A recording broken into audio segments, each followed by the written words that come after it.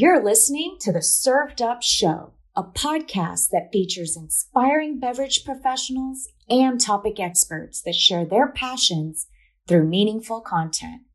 Your hostesses, Bridget Albert, is best known as the Market Fresh Mixologist, an industry mentor with over 25 years of experience. And I'm Julie Milroy, best known for my passion for leading change and helping others grow in their careers. Grab a cocktail and sit back. Let's learn how we can make a positive impact in our industry.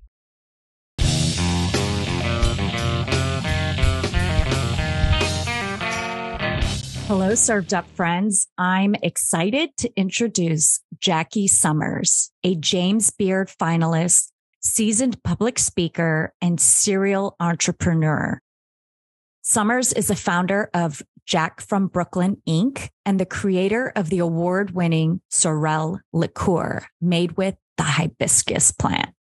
He shares his journey of becoming the first Black distiller on record and his passion to create a more equitable industry for all. Now grab your favorite Sorel spritz, sit back, and get inspired.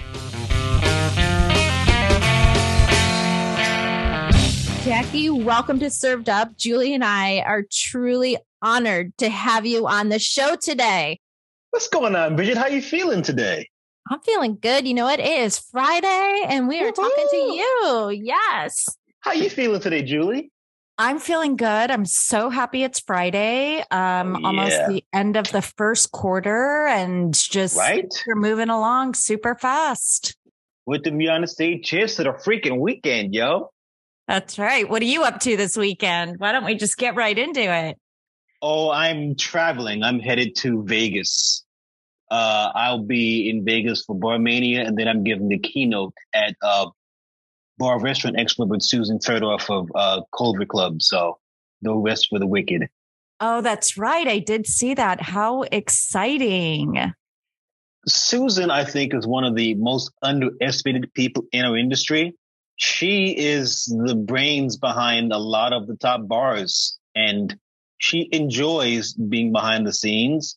But holy shit, she is a wealth of information. Like, if you want to know how to make a bar successful, she's kind of the Mac at that. Well, that's super exciting. Jackie, we want to know, I've seen you around. I know Bridget knows you really well. You've been kind of, I tell Bridget, it's like one of the OGs in the industry, like her, you guys all really helped kind of bring this new culture, mixology, to the culture of what this industry is today. Tell us a little about your story. Where'd you come from? Where'd you grow up? What got you into this crazy industry of ours? Oh, I had a cancer scare. Oh. 13 years ago, my doctor found a tumor inside my spine, the size of a golf ball. He said, "You are probably going to die. And if you live, you might be paralyzed. You should organize your paperwork." They say that to get your attention. It got my attention. The short version is I lived. Yay! But once you make peace with death, you can't unmake your peace. I got a chance to think about what was important to me in life and to really examine my priorities. I had 25 years invested in corporate America, but really what I want to do, Julie, is day drink. And when I couldn't figure out who was going to pay me to day drink, I thought to myself, I know what I'll do. I'll launch a liquor brand. How hard can it be? Did you have experience in the business before you decided to launch the liquor brand? How did that come to be? 5 years Wall Street, 10 marketing, 10 publishing. I had never as much as bartended. I'd never worked in a restaurant of any sort. I knew no one and I knew nothing. So the joke I tell at this point is I'm uniquely broken because I don't know what I can't do. Yeah. That should be on a t-shirt. Oh my God. Yeah. I don't know what I can't do. So of course I thought I could launch a liquor brand. Mm-hmm. Well, can you tell us more about that experience? Because that is not a small feat. to enter any liquor space is tough. Right? It turns out launching a liquor brand is super freaking hard. The first thing I say is I am not a food scientist. I took a recipe that I have been making in my kitchen for almost 20 years. It comes out of the Caribbean. It's a Caribbean delicacy. They call it Sorel, Sorrel. It's been around at least 500 years. Every Caribbean family makes a version of this. Everyone thinks theirs is the best. Mine actually is the best. But no one had ever made a shelf-stable version of this. So having no background in liquor, having no contacts, not being a food scientist, I thought to myself, I'm going to be the first person to ever make a shelf-stable version of this beverage. 623 failures in my kitchen before I came up with the recipe that we now bottle, which is number 624. And coincidentally, 624 was the day of my surgery. So if I ever play lotto, that's my lucky number. Oh, wow. That is incredible. So tell us about this magic potion that you were making in your kitchen that you finalized and bottled. So Africans have known about the health benefits of hibiscus for thousands of years. It's full of antimicrobials, antioxidants, antifungals. It's a natural anti-inflammatory. It's an aphrodisiac. And the Africans would take this and make a tea, and it was part of their ceremony and tradition. Fast forward to about 500 years ago, and the transatlantic trade starts, and now bodies and spices are being stolen from the continent of Africa, shipped across the oceans in the bottom of boats, and sold at ports of trade in the Caribbean. The people who knew what to do with this flour are being sold alongside of it. And the thing I say at this point is, and why this has meaning for me, they really did everything they could to strip the identities from these human beings. They changed their names. They broke up families. They beat and tortured them.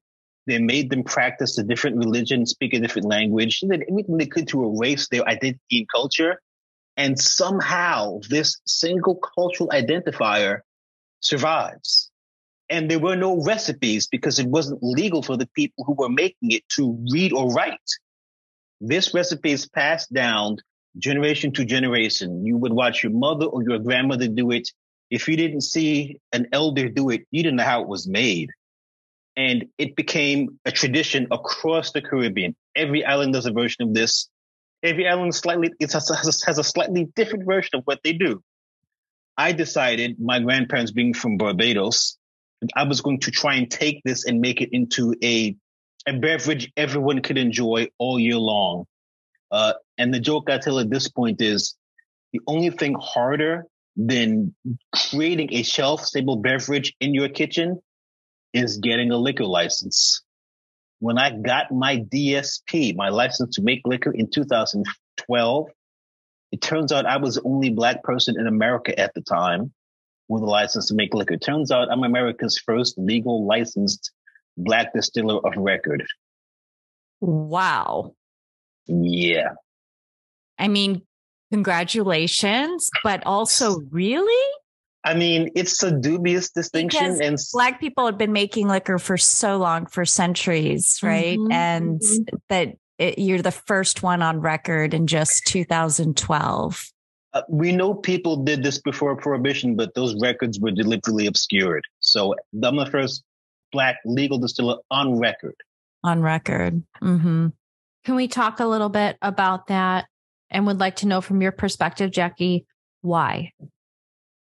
I think that the distinction, like I said, is dubious and says more about the nature of the obstacles faced than anything special about me. It's really difficult to get a license to make alcohol. I want to say that a lot of the obstacles are financial. You need to, for example, put the address on your lease on your application. The application process can take anywhere from a year to 2 years, but they expect you to be paying rent on the physical space while you're waiting for your application to be approved. They expect you to put your serial numbers of your equipment on your application.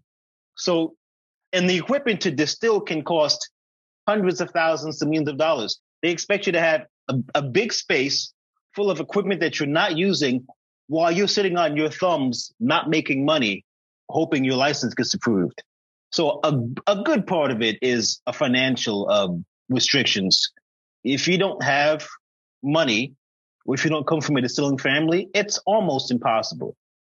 The other part, and this is important, it's a 10-year background check. Everywhere you've lived, everywhere you've worked, every dime you've made, federal, state, and city. And if you have any convictions on your record, it's an automatic disqualification. There are a lot of people that look like me who in my city got busted for carrying an ounce of weed. And because of that would not qualify. I got super lucky. I've mostly been on a straight and narrow path or been just better about not getting caught about things. So I don't have a criminal record, but for all of the people that do, it automatically disqualifies. I knew from even a restaurant or a bar, getting a liquor license is really difficult, but I didn't realize to that extent getting a distilling. I mean, to already have a lease that you're paying on and equipment when you don't even have a license to produce product, like how is that even possible? It is possible because the barriers are designed to prevent entry to the market. Yeah. It's 100% right. It's more of that's possible if you are creating another line, right? Yeah. And you've already been producing and now you need a license for an innovation line. Right. Wow. Well, that's interesting. Thank you for educating us on that. But gosh, you got it. You figured out a way to get it. Impossible stuff is kind of my shtick. But really, here's the thing, Julie. After I survived the cancer scare, I thought to myself, what do I have to lose? Right. Anything's possible. Like I've got today, they gave me a 5% chance of survival. I hit that lotto. I'm alive. How am I going to spend the rest of my days?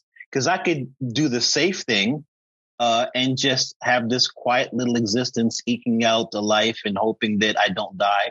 Or I could go all out and really make the best of each freaking day. And I don't see any reason to hold back. I know I could die today. The interesting thing about making peace with death is you can't unmake the peace.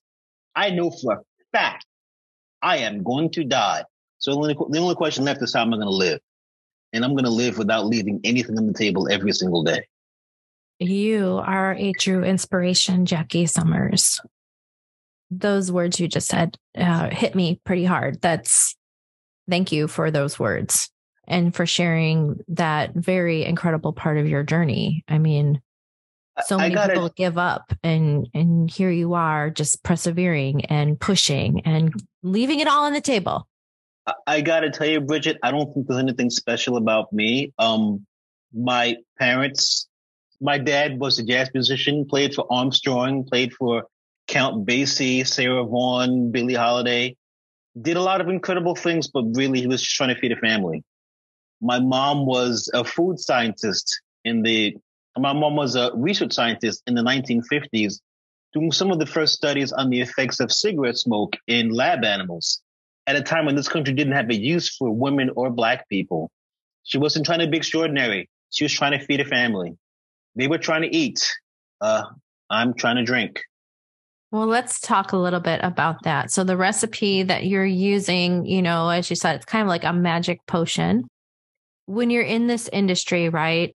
And especially the space that you're in as a brand owner, you do have to understand flavor. Yes. And combining those flavors. Yes. So for you, where did that art stem from? Where did you learn to pull those flavors in from your ancestors and make them marry with one another? So like I said, my grandparents arrived in this country in 1920 from Barbados. And my grandfather on my mother's side was a chef, professionally trained. He taught mom and mom taught me. So as a child, I was a kid hanging on mom's apron in the kitchen. And my job was I was the official taster. So mom would cook or bake and she would give me a spoonful and go, what does this need? Mom, I'm a kid. I don't know what this needs. Like, I have no idea what things needed. So she would walk me through spices. So, well, this is basil, this is oregano, this is pepper, this is red pepper, this is black pepper. She walked me through what spices did and how to play with them and how to make them dance and how to not have them compete against each other. The problem with hibiscus, which is at the heart of Sorel, is that hibiscus is a diva. It really wants to dominate you with citrus. And most people respond to this by burying it in sugar. And the result is syrupy and cloying and not fun. My thought in making Sorel was to surround hibiscus lovingly with other botanicals. So that instead of it being this single note, it was a voice in the choir. It was part of the ensemble cast. So there's Moroccan hibiscus, which is really the heart of the flavor, and it's all the color. But there's Nigerian ginger to mask the heat of the alcohol. There's Brazilian clove to add brightness and fullness. There's Indonesian cinnamon for warmth, and there's Indonesian nutmeg for that dry finish in the back. Instead of it being a single note, it is a chorus of flavor that doesn't compete, they complement.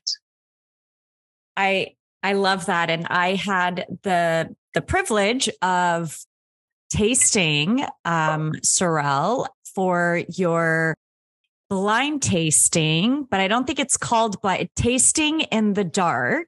Tasting in the dark vibe, which is brilliant. I've been in this industry for a very long time, predominantly on the wine side. So we're used to blind tastings, but talk to us about tasting in the dark. Walk our listeners through that, because not only is it innovative and a different way to taste and really understand flavor, it was just so magical as far as like really getting your senses to take in the product and with your partner Hobie, and it was just wonderful. So please tell us all about that. So Tasting in the Dark is the brainchild of Dr. Hobie Wedler. He's a PhD chemist and a sommelier who happened to have been born blind. He got his start in the industry doing blind tastings for Fort Coppola wines. He's done, I think, at least 2,000 of them. And he and I started working together around 2018, doing DEI work. Part of my problem with the conversations around DEI is too often they focus just on ethnicity and race. No one talks about gender. No one talks about sexuality. No one talks about ageism. And nobody talks about ableism. Nobody. I want to have the most inclusive conversation I can have. Hobie and I started working together back in 2018. In 2022, I asked him to come on board for Sorel as my chief food scientist. And I got to tell you, he's just doing a fantastic job. The product tastes better, costs less to make, there's less waste, and our process is proprietary. So really nobody else can do what we do. That said, it ties in perfectly to this theme that we've had going along, this narrative of what diversity is supposed to look like, because the team that we've been able to create looks like the team we've been talking about working with all these years. I taught a seminar for many years called How to Build a Longer Table, with the idea that it would be in everyone's best interests to invite people like myself who might be at a disadvantage for whatever reason to sit at these existing tables because we have genuine contributions to make. It's statistically proven that diverse companies make more money. It's statistically proven that companies that are women-led make more money. So why there aren't more of these was always baffling to me. So we came with a presentation that was full of sound and fury and anecdotes and statistics, and not a damn thing changed. So I flipped that conversation and I started to teach a seminar called How to Build Your Own Table in the Middle of the Pandemic. And this resonated because ultimately it is easier to construct a table that is designed to accommodate men and women, black and white, straight and queer, religions, able, disabled, everyone, than it is to reform tables that just aren't designed that way. The program I teach now with Dr. Redler is proof of concept, because since Sorel relaunched in 2021, we've built a team that looks like what we've always talked about. We are Black, we are white, we are Latino, we are South Asian, we are Christian, we are Sikh, we are Catholic, we are straight, we are queer, we are abled, we are disabled, we are Gen X, we are Gen Y. And we lean on each other's differences. And we attribute our success to the fact that so many different types of opinions are brought to the table in a cohesive way, and they complement each other. They don't compete. So in the one sense, it's great in that we get to prove that the model of building a table that is diverse on the ground that works.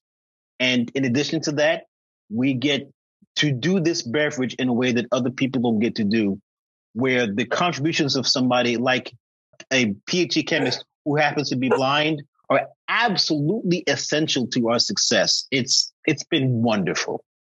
That is beautiful, and how it really should be, because you know what? Your company reflects your consumer. Yes, absolutely. I'm always surprised at some of the bigger companies. Every now and then will come out with their versions of what women should drink. I'm kind of like, why don't you just ask women, and they'll tell you what they want. Well, as we're, kind of talking about that, how is Sorel served? How are you serving it? And as you were creating it, what did you discover? Did you discover like new ways to drink it? So the interesting thing about creating a beverage is what makes it shelf stable is not how long it lasts, but how quickly does it break. So I spent months making a product and then trying to break it. You make a batch, then you leave it out in the sun. You leave it in the back of a car. You freeze it, you nuke it, you boil it. And the first 623 versions, pretty breakable. The joke I tell is, if you think you have an idea that's so good, no one's ever thought of it before, it's probably a terrible idea. Don't do it. There's probably a reason why no one has done it before.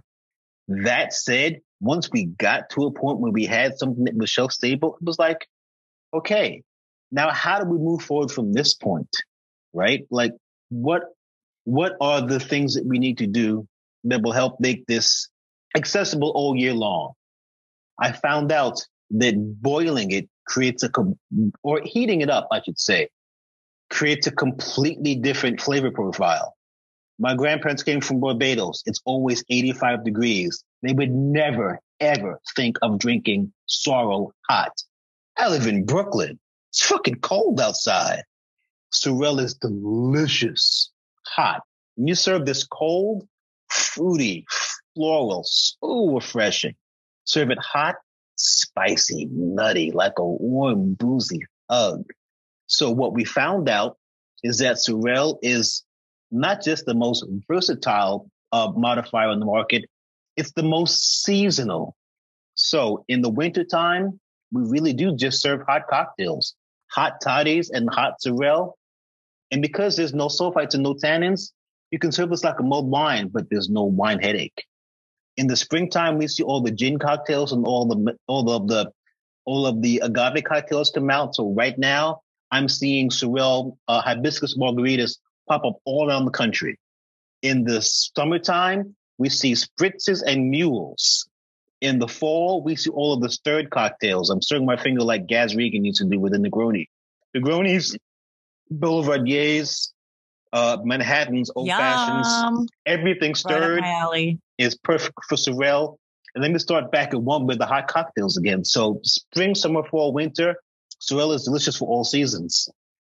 4 seasons of Sorel. I like it. That's actually the first thing that came to my mind as soon as Bridget asked you. I'm like, there's probably a cocktail for every season. But you're right, because it's, in tasting it, you do get that citrus, you get that hibiscus, that floralness, and then you get a bit of that bitter, right? That you would get in like your bitters. So I could see how that's a good alternative to a Negroni or a Boulevardier using Yes. Sorel instead of, the usual? So Sorel does one thing especially well as a modifier, and that's it masks ethanol. If you put it with gin, rum, vodka, mezcal, tequila, scotch, bourbon, rye, sake, whatever you put it with, it does that one thing. If you put it with something that's agave based, you will get more fruit and smoke and less ethanol. If you put it with something that's gin based, you'll get more botanicals and less ethanol. If you put it with something that has been aged, whiskey or rum, you'll get more barrel notes and less ethanol. So the beauty of Sorel is people won't realize they're drinking. Yeah, cancels out the alcohol. It's the only flavor you don't want to taste. Right? So now, you're producing, you've got it out there. What have you learned that you just did not know on getting your product to the market? Because, in the US, it's no joke. It's pretty complicated getting your product to the consumer through the multiple tiers. What has that journey been like you? And what did you learn? What do you know now that you wish you would have known then? I mean, we could spend the next 6 months talking about the things that I know now that I didn't know then. Suffice it to say, I am grateful for the asshole 10 years ago who launched my company, but I would not trust that guy to run my company today. Me 10 years ago, thank you, but I wouldn't hire him right now. The thing that I learned most of all, and the thing that is most useful to me in my business right now, is what I call the 95% rule. My role has changed in that I used to do everything. I used to make the product, bottle, label, filter. I did the marketing. I did the PR. I did the education sessions. I traveled to different states and launched new markets. I kept the books. I did not do all of it well. I don't think it's possible to do all of those things well. The reason we're succeeding nowadays is because now I have a team. And my team are made up of people who, A, are all differently brilliant than me, and B, have completely different life backgrounds. So their perspective is always, always remarkable. And that helps me out in the fact that I just need to come up with ideas and then my team executes. We've got some beautiful stuff coming down the pike that you'll see in about a month. But I throw the idea out to my team and I get back, well, here's your cost of goods and here's your timeline and here's your SRP and here's your production process. And everything I need to do to make things actually work, the team does. And my rule of thumb is, here's the idea. When you're 95% done, call me back. And if I have notes, great. But usually by the time the team is done all that work on their own, I have nothing left to contribute. I can go back out into a field somewhere and chase butterflies. That's great. So you really do empower everyone around you. So it's a cohesive action. Why hire people that you don't trust? Mm-hmm, right. My team, not only do I trust them, but every person on my team knows when to go, okay, Jack, you need to back off. Mm-hmm. I'm the expert. I'm right. You're wrong. And I'll go, okay, thank you for being clear with me. My company has simple rules. Rule number one is do things that matter with people you care about. I've done things that didn't matter with people I couldn't stand. Never again. Rule two is have fun, make money. Listen, we all have to eat and live in the world, but we want to have fun while we're doing it. I've done things that weren't fun, didn't pay enough. Never again. Rule three, and this is maybe the most important rule, take shit from no one. And that includes, and most especially, me. So my team knows, well, technically I get to make the final call on stuff.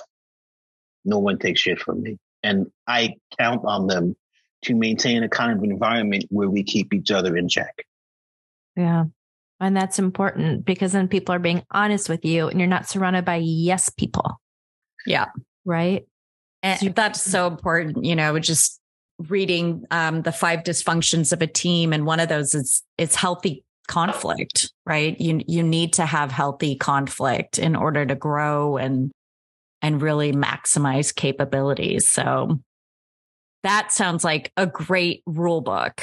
And I know you said it's coming, but what is next? What's next for Sorel? Can you give us a hint at what's to come? So I will say this much. Sorel is proof of concept in that it is a beverage that sat in the Caribbean for centuries and no one ever thought about putting it into a bottle. How many other beverages are out there like that right now, waiting for somebody like me to figure out how to make it shelf stable, to figure out how to market it, to find somebody from that culture who I can invest in the brand and put out front so I'm not culturally appropriating, and then market these things and bring new flavors to the world. Listen, the next 4 or 5 brands I have ready to go. And I'll never do a gin, a whiskey, a vodka, a mezcal, a tequila. God bless the folks who are doing that and doing it well. I got new flavors to introduce to the world. And the beautiful part is, every time Jack from Brooklyn puts out a product, it will be a category of one. There will be no competition. I love that. I love that. Can you talk about, through all this hard work, through all the wonderful things that you do as an advocate, as someone who is a founder and owner of a company, Jackie, what do you do for fun? Because I'm going to tell you something. We all work really hard. How are you avoiding the ever-loving burnout that this industry loves to give? So the thing I have to say at this point, Bridget, is I have burned out completely. In 2015, I signed a deal to take Sorel national worth millions of dollars, and the deal fell through. And I negotiated a second contract to completion in 2016, again, for millions of dollars, and that deal fell through. Bridget, I had a nervous breakdown. I was homeless for a year and a half. And in the year and a half I was homeless, I was meeting with some of the top people in our industry. I was meeting with the owners and the heads of some of the biggest conglomerates on the planet. And everyone had the same response from me. Kid, great product, great reviews, great sales track record, great branding. When I got an apartment again in 2018, after being homeless for a year and a half, the first thing I did was put up an altar. That's my altar behind me. I pray, I meditate, and I snuggle my cat. And most important, I trust my team. I trust my team to make sure that things are going at all times. It's a funny thing about craft businesses that I told people, if you can't step away from your job from a day, you don't have a company. You have a very expensive hobby. And I love the fact that at this point, if I need to, I can call my VP and go, I'm having a personal day. If anything's on fire, call me. Otherwise, I'm unavailable. So what helps me these days, again, I still pray. I still meditate. The most important things I did for myself last year, I got a personal trainer, a business coach, and a therapist. And I'm trying to make sure that I am fundamentally sound to do my job because people depend on me at this point. So important, right? So important. Mental health, taking care of yourself, and kind of having that resilience through those hard times. And I think a lot of people think having their own brand is, or even our industry in general is all just, happy times. And it really, the struggle is real. But I do agree with you that I think it's such a great time, and the time for especially minorities and women to get into this industry and create their own brands. There's so many different resources and organizations out there that are really helping with this.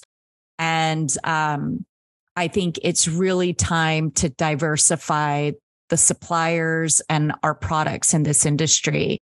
What's advice would you give somebody that's thought about that? Like you said, maybe have been creating something in their kitchen year after year that they drink at home. Because I know a lot of cultures do that. Even in the Korean culture, they make their own rice wine at home. There's so many different ones. So like, what advice would you give somebody that's been thinking about it to just go after it?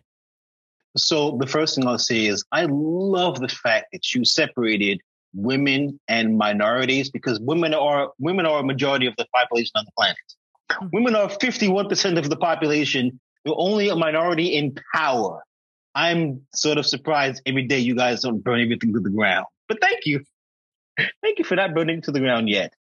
But the suggestions I would give would not be to the individuals who have these ideas.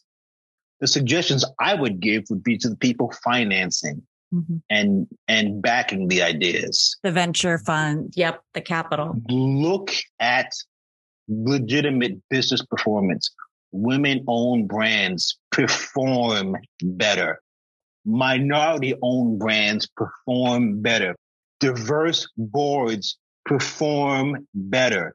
If you want to make sound investments, if you want real innovation and not just a revamped version of something that happened last year and the year before, look at different people.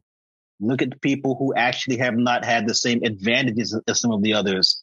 Because when you are working from a disadvantage, you learn to be resourceful in spite and in lack of actual resources. Oh, I couldn't agree more, right? The people that would benefit the most are the ones funding these up and coming brands. And absolutely, that's where the opportunity is and the innovation. And it's not, like you said, it's not just innovation of, oh, here's a new line item. Let's just slap on a different label. It's true innovation, cultural, bringing things to the market that are so different and so unique. And I think that's great advice. So I happen to be a judge this year for Discus's innovation contest. Mm-hmm. And I have to tell you, part of the problem with innovation is they keep asking the same people for new ideas. Ah, okay. Maybe ask different people what they have to contribute, and you'll get actual innovation and not rehashes of something that you've already seen. Yeah, because, you know, when you spoke earlier, Jackie, that what you want to bring is singular to a category, right? Yes. We don't see that.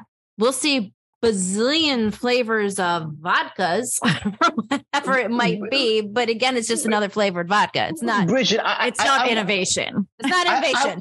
I would not know how. Walked into liquor barns. I've walked into Total Wines. I wouldn't know how to market a gin or a vodka or a tequila or a bourbon and the absolute glut of products that are out there. The wonderful thing about Sorel has a 93% reorder rate, which is astounding for a craft brand, but it exists because of one reason. If you put Sorel into a cocktail, nothing can replace it. Gins, vodkas, whiskeys, tequilas, swapped in and out all the time. Sorel makes a cocktail menu. I'm the only one that makes Sorel. You got to deal with me. Mm-hmm. Well, you know, you have a lot there, and I think you know that. But you know, everybody is so like, I'm a gin person, or I'm a vodka, or I like my whiskey, and they like their one category. Where Sorel, you know, complements all of it, right? So you keep your category and you make your cocktail with Sorel. I love that. Someone asked me recently who my demographic for Sorel is, and my response is people who drink Coca-Cola. Because the people who drink soda, the majority of them drink Coca-Cola. But people like myself who do not drink soda on a regular basis will grab a Coke if there's no other choice. So the people who like a really good modifier, sure, drink Sorel. Mm-hmm. But for the people who don't normally drink, I want to be their first choice. Mm-hmm. If people have one drink a week and they drink nothing else, I want them to reach for a bottle of Sorel, and here's why. Alcohol as an industry has a problem nobody talks about, and that is that alcohol does not taste good. as human beings, we discovered the effects of alcohol 10,000 years ago. But one of the side effects is if it's not done well, it will kill you. It's toxic. And as human beings, we've spent thousands of years trying to figure out how to make this more potable. If you ask me what I do, I make tiny amounts of poison potable. What have we done to make alcohol taste better in the last 10,000 years? We add sugar, we add fruit, we add botanicals, we put it in casks. There's always someone trying to figure out how to make alcohol taste better. At Jack from Brooklyn, we reverse the logic. Big Liquor takes alcohol and they add flavor. So we have blueberry flavored vodka and habanero flavored tequila and cinnamon flavored whiskey. They're adding flavor to alcohol. I add alcohol to flavor. I start with flavor and then we add just enough alcohol to stabilize the product and for me to actually make $1 or $2 if I'm lucky. I love it. Can you tell our listeners where they can find Sorel and where they can find you? Sorel is available in about 20 states at the moment. We'll be in 35 states by the end of the year. If we're not in your state at the moment, go to sorelofficial.com and have someone deliver it to your home. We're on Instagram on Sorel at SorelOfficial. And if you want to find me, I'm Jack from BKLN on all social media. Wonderful.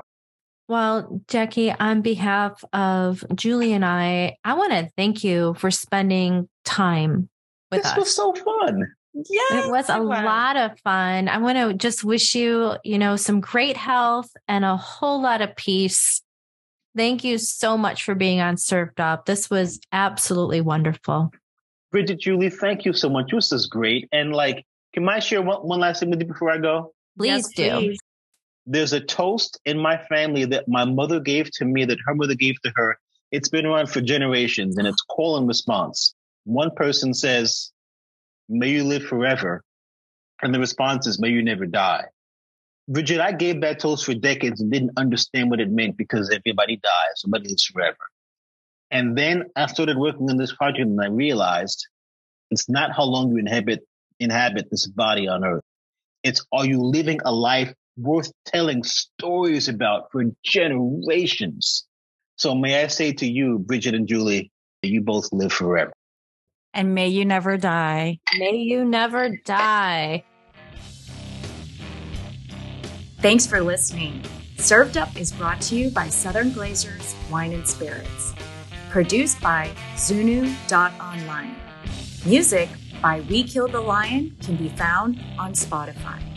Make sure to subscribe to be notified of future Served Up episodes. Cheers!